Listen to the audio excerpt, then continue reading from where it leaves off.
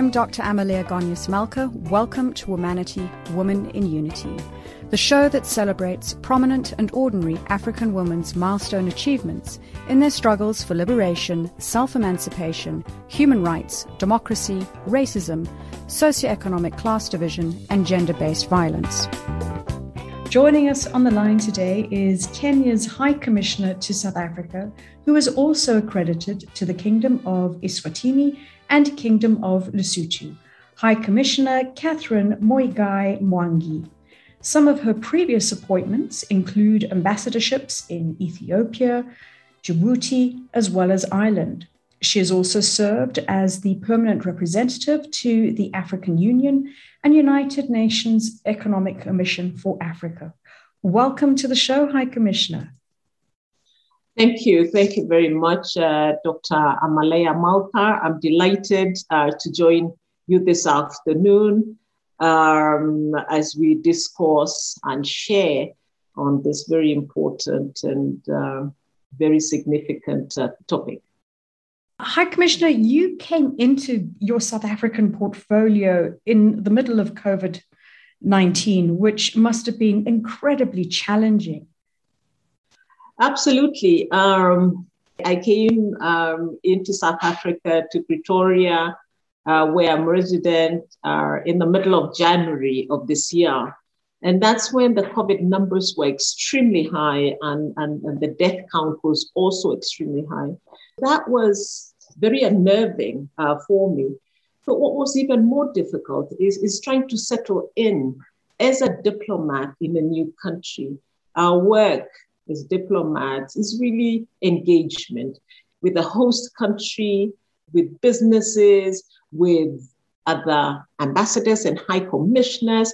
That's what really our work is about. So when you're sitting and trying to meet people over the phone or through Zoom meetings, one is not able to visit with government offices, one is not able to visit parts of the country or even this beautiful city of Pretoria. It does make it very challenging to settle in and really feel a part of this community and really feel that you're starting to make some sort of impact or to sort of introduce yourself and what your priorities might be as High Commissioner. So indeed, it was very challenging. Well, we hope that this platform will go some way towards being able to introduce you to a broader public in this almost non-contact environment that we find ourselves in today. Absolutely. And that's why I am delighted when I have opportunity like this, when I can share, with my host country and all the stakeholders that would be listening in or that would have access to this platform. That's why I did not hesitate, Dr. Malka, when you invited me to come and speak on this program. Well, we greatly appreciate your time. High Commissioner, over the years, you've served Kenya in numerous roles, both in the foreign affairs space as well as the private sector. Please, can you share with us a few of the key landmarks in your career to date? Thank you. Yes, I've had a long career spanning over many years. And you're absolutely right, both in the private sector, where I began, and then into public sector, where I then got into the Ministry of Foreign Affairs and into diplomacy. So my private sector experience is your typical private sector sort of grind and performance and delivery on set targets. I worked for our national airline, Kenya Airways. Before that, I had worked as general manager of FedEx. And before that, I'd also had an opportunity to work as a reporter in one of our leading newspapers. So it was a very, sort of exciting time of my life. And then I then got into the public sector. And I was appointed as ambassador to Ireland. And this was significant because This was my first engagement with diplomacy, and yet I was appointed to go and open the first resident embassy in Ireland.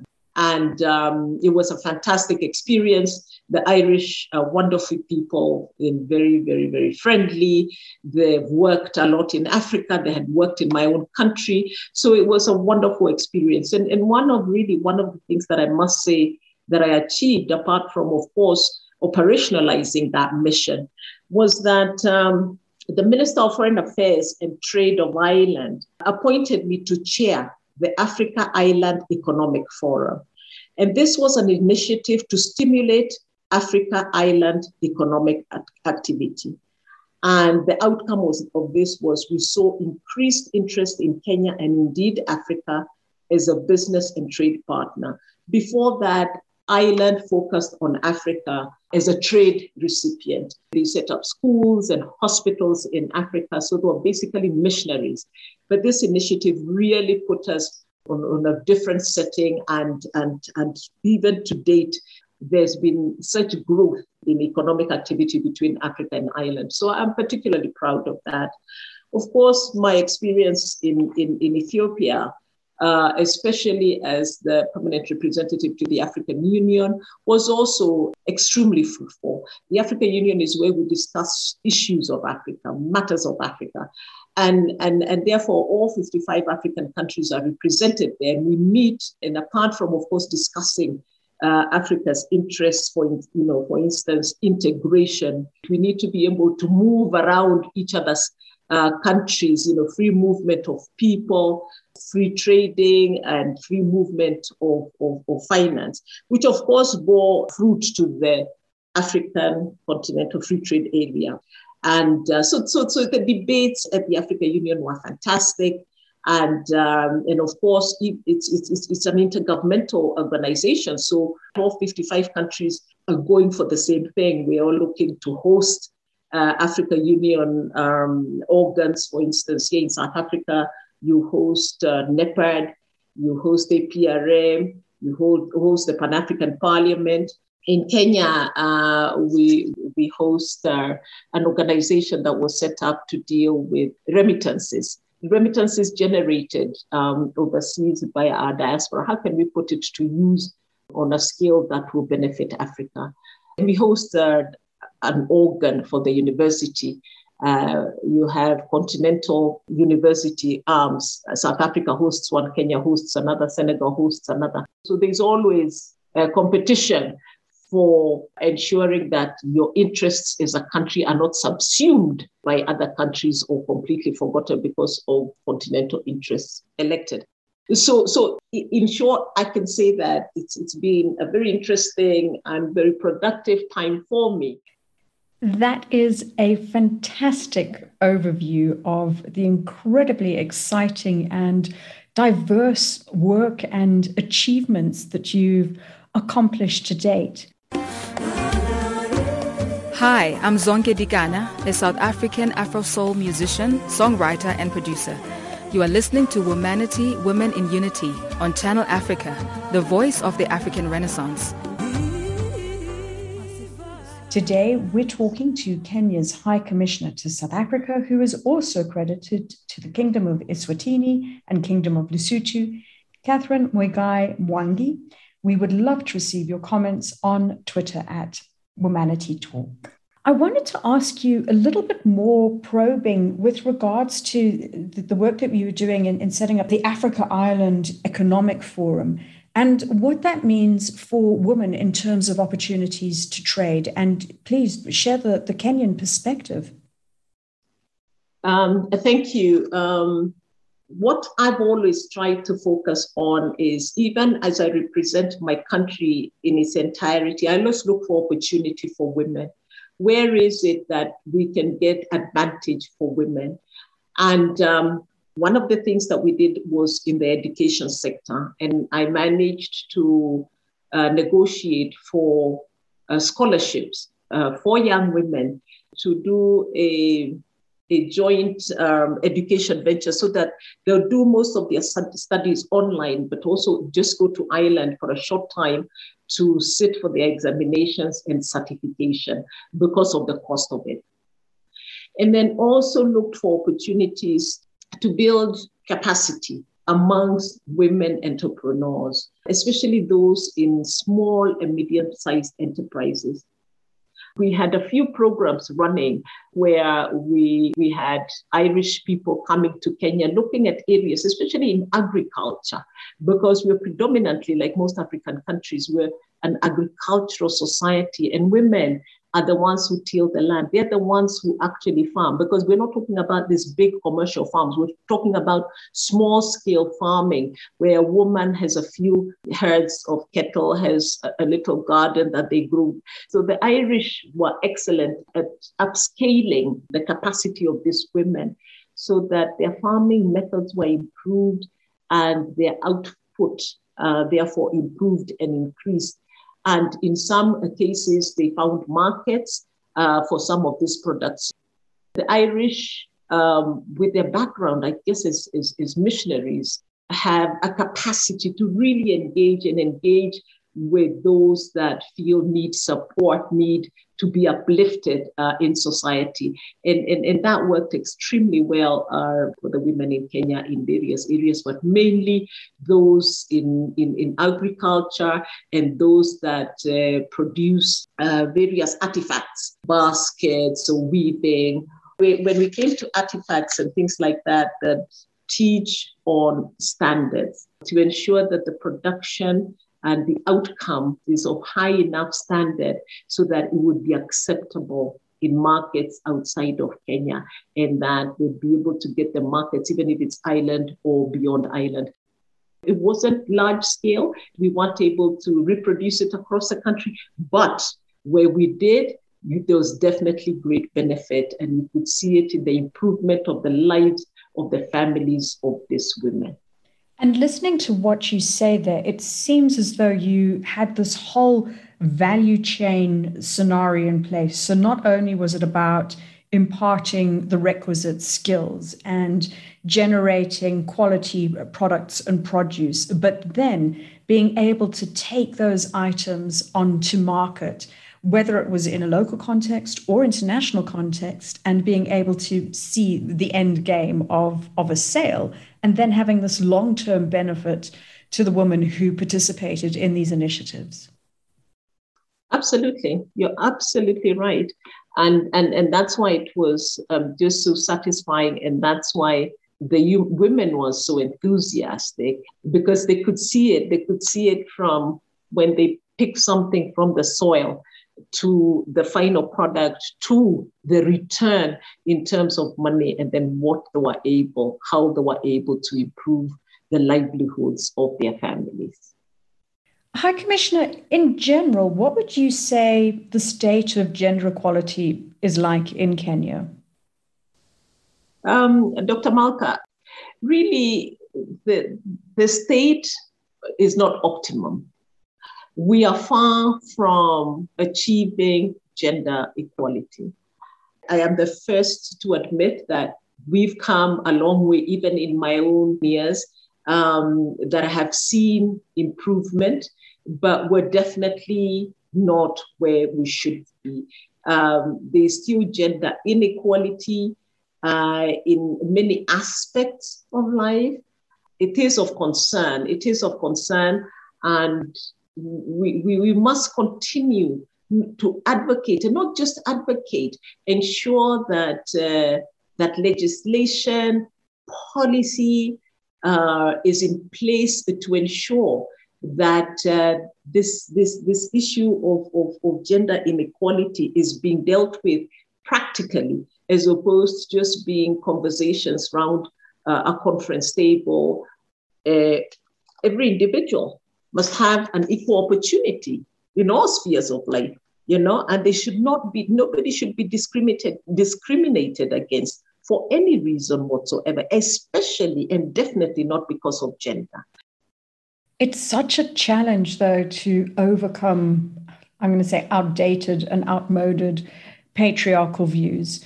For instance, we've just recently had a conversation with the chairperson of the National Council of Provinces, because they were doing a review of the Women's Charter. And the Women's Charter was a document which, if my dates are correct, initially started in 1954 and was all about promoting the type of rights and expectations of women. It was then taken to Parliament in 1994 for the first democratic sitting, and then there was a subsequent review.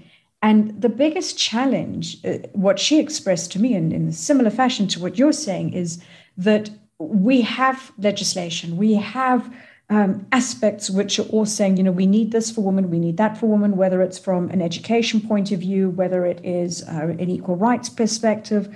But half the time, these components are remaining paper rhetoric, and we've got to move to a point where they're implemented. Absolutely. In 2011, Kenya promulgated a new constitution.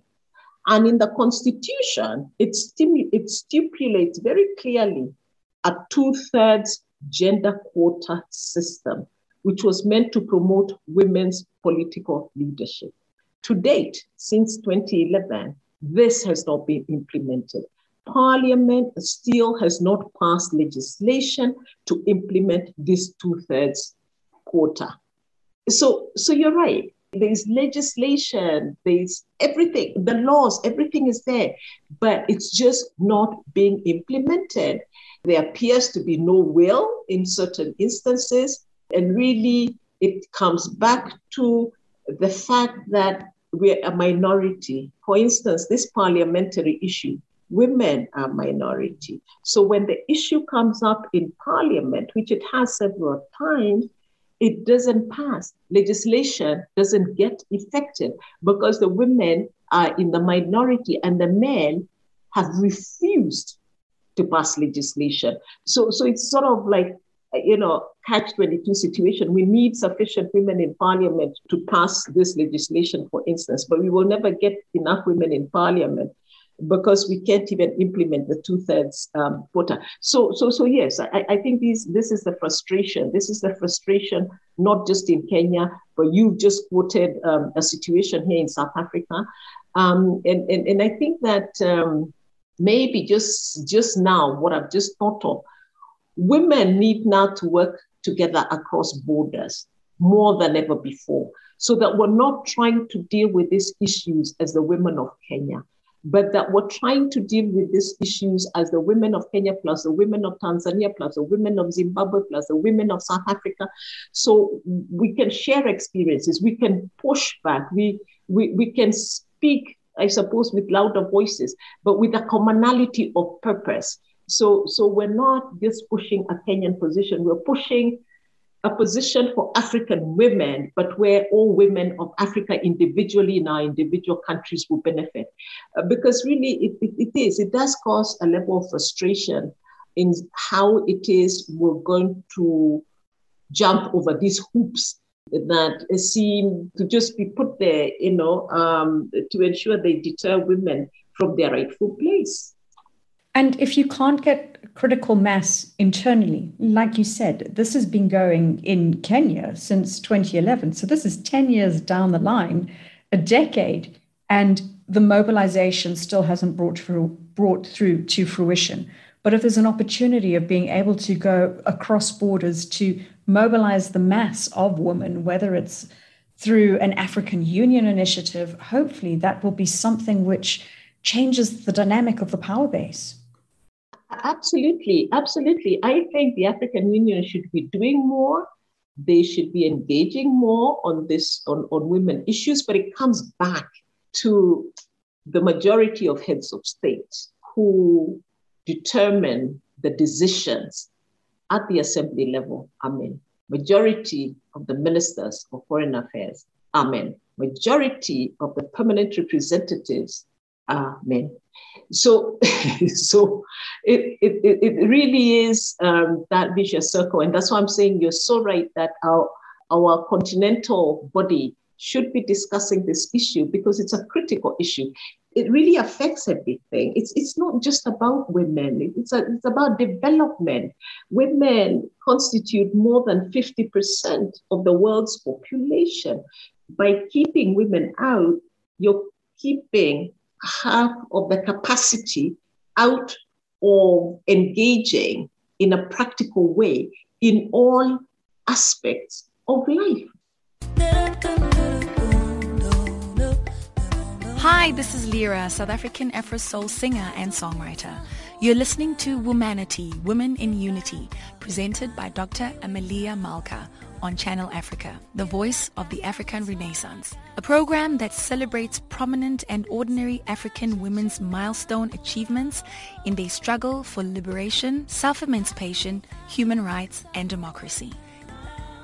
Today, we're talking to Kenya's High Commissioner to South Africa, who is also credited to the Kingdom of Eswatini and Kingdom of Lesotho, Catherine Muigai Mwangi.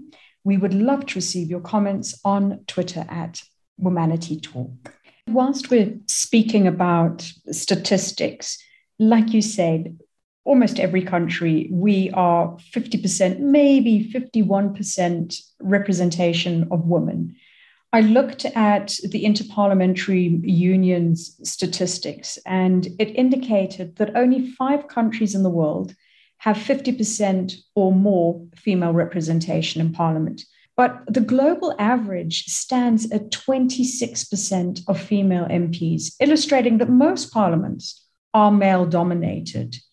How do you think we can shift the dial and get more women on board? And I particularly speak about this from a political point of view, because I believe that when women are shown in positions of power, they are more visible, and that has a cascading effect into other areas of society.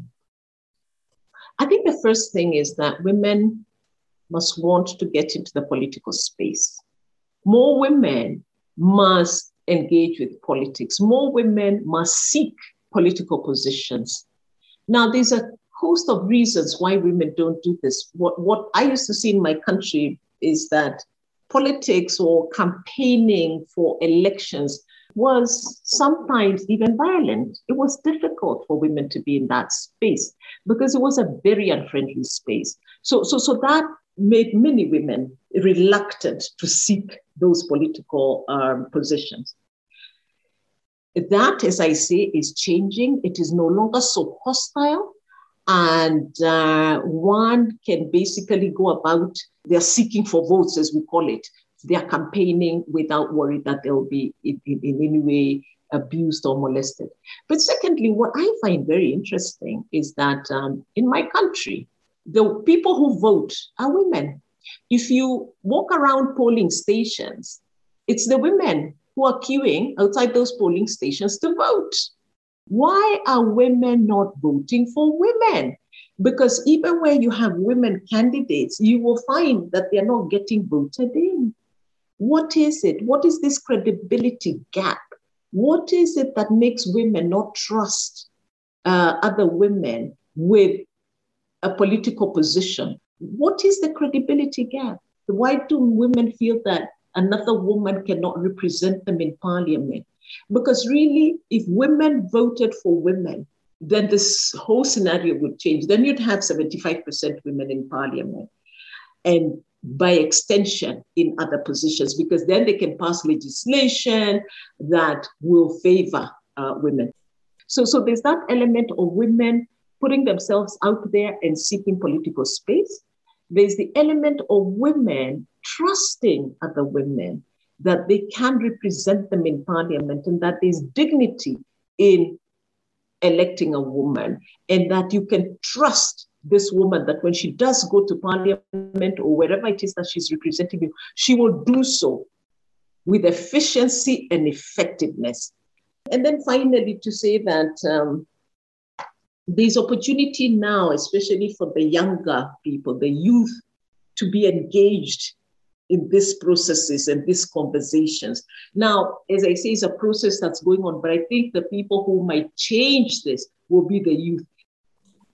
That's such an interesting process that you've just described, and looking at the different alternatives and some of the mechanisms that are in place. For instance, the fact that you've got so many women who are the majority voters, but not, or let's say reluctant of voting a woman in, of how to be able to instill trust in women's capabilities and competence and bringing in the youth factor.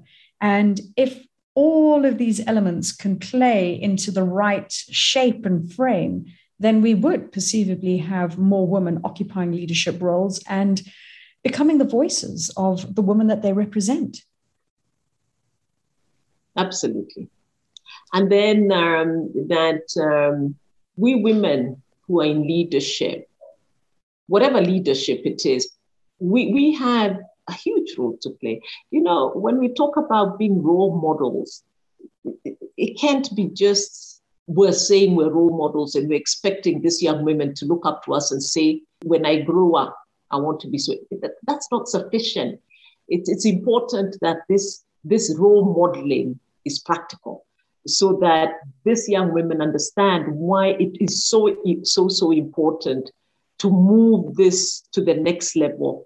Why it is so important, because it will impact not just them as individually, but it will impact their families, it will impact their communities, it will impact their countries, the region, the world at large. And what does it mean? What does it actually genuinely mean? You know, I should be talking to women, for instance, who are in diplomacy and sharing my story and sharing my journey and where were the challenges? What did it mean to be in foreign service? How would it impact your family? What are the challenges you might come across? So that people don't shy away before they start, and people don't get shocks once they get into a situation and give up. So this whole issue of mentoring or being role models, any woman who's in any position to share anything that can encourage a young person, a young woman, and it's not just people in corporate business, people in high office, people in, it's anybody, including those who have managed to upscale their agriculture methods, and they are doing better because of this. That is a lesson that we should be teaching our young people and sharing. So these are the things I'm saying, that we must change the way we think, and in the process help change the way our young people think, and so that they can move up to the next level and achieve so much more in their lifetimes than we ever could. Yes, I completely agree with you. There makes no sense, in my view, of having to go and repeat somebody else's lessons. Use their lessons and go and learn your own. High Commissioner, we've chatted about women in leadership. Please, can you tell us about a couple of women who you consider to be important change agents in Kenya? We had, right from the beginning, when we went into the fight for independence, well, it was before we finally got independence in 1963, we had women who fought alongside men in that fight for independence. And they played various roles, even if it was the role of feeding. The men is the one on the front lines, even if it was taking messages from one part of the country to another. But these women stood shoulder to shoulder with men, and they played a critical role. And we have several of them. Unfortunately, when then the discussions were held in Lancaster in the UK, there was not one woman around that table. There were just men, okay? But we had those women who sacrificed their lives, and some died to do that. Then, of course, we have had women who dared to enter, especially the political field, which, as I said, was a very hostile environment. And then we had women, I'm not saying names because I don't know whether people will recognize the names, but these women like Wangari Maathai. Wangari Maathai was an environmentalist. She was awarded a Nobel Peace Prize for her work in environmental matters. She stood up against the administration when they were trying to sell off forest land for development, and it was a horrifying experience, but she stood her ground, and hence she got the Nobel Peace Prize. So she came up with many firsts. And if I'm not mistaken, was she not given the name Mama Trees? Yes, absolutely. She was given the name Mama Trees. She was recognized in Africa. She was recognized, in the world, because she used to hug a tree. She had pictures. If you see her, she's hugging with her arms. She used to hug the trees and say she's going to protect them with her life. So we've had women who have had many firsts. We have one of our judges in the Supreme Court, in fact, in the Court of Appeal. She's put forward for legislation a law on that any man who rapes a woman should be castrated. Of course, it never saw the light of day because the men in Parliament didn't pass it. But she actually introduced that legislation. For me, that was substantive. That was a bold woman. She put herself out there and said, "This, we have to discuss these cases of young girls or even old women being raped," and she put that forward. So there's been many women in Kenya who've done a great deal for women and give women a voice in the country. Hi, Commissioner. We're coming towards the end of the show, and what I'd like to ask you now is more of a personal question relating to your personal journey. And that's about what you consider to be some of the factors that have contributed to your success.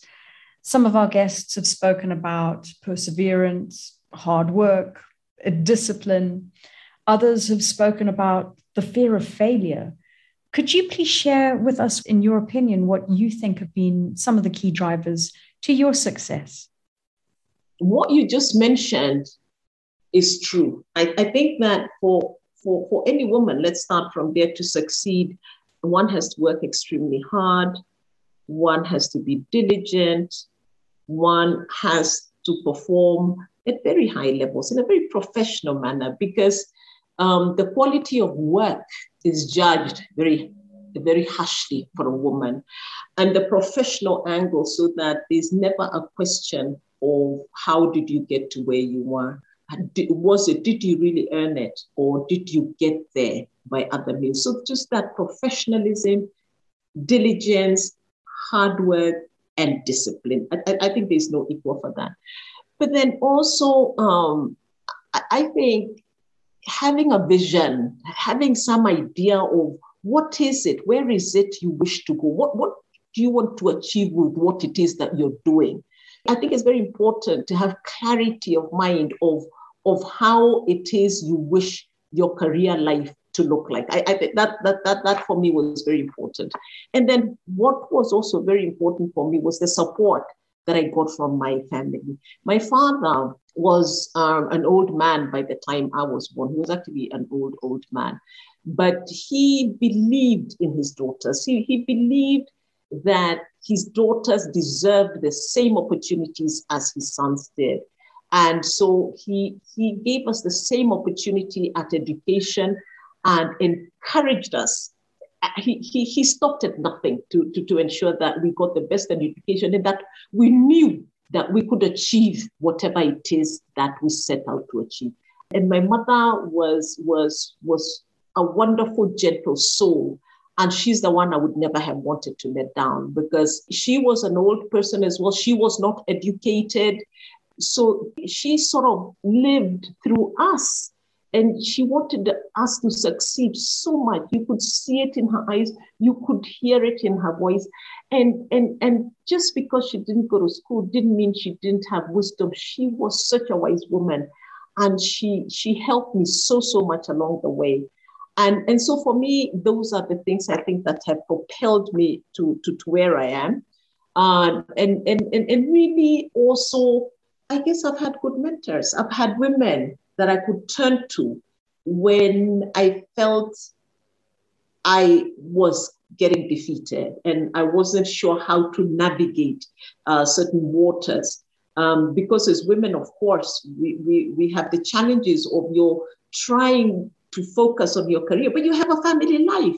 And sometimes that can get compromised depending on your situation in the home and what your job entails. And just as I conclude, especially for those of us who are in foreign service, what does it mean when you have to go away from, to another country on posting? So those were the challenges. But for me, that's really what has done it. Hard work, the commitment, the professionalism in ensuring excellent quality of work, and my family, and then developing relationships. That is such a multifaceted perspective, one that speaks about personal endurance, personal commitment, but then the holistic view of support structures, of mentorship. And at the same time, it also speaks to the tensions that we as women face from how do you navigate whether you are addressing aspects from a work point of view? How do you contend with culture? How do you contend with taking a post in a different country? So those are certainly all complex components, and there isn't a simple cookie cutter approach.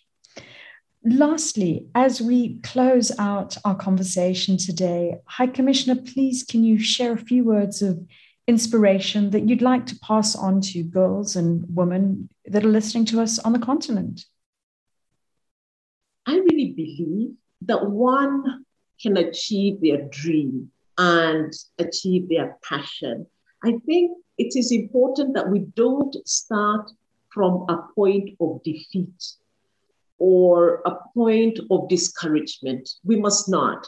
We must not look at all the challenges that are around, some even perceived, and decide that we're defeated before we try. No, I think that any woman, any young woman, any woman at whatever level they're at, in whatever it is that is their heart's desire and what they want to achieve, it can happen. It can be done.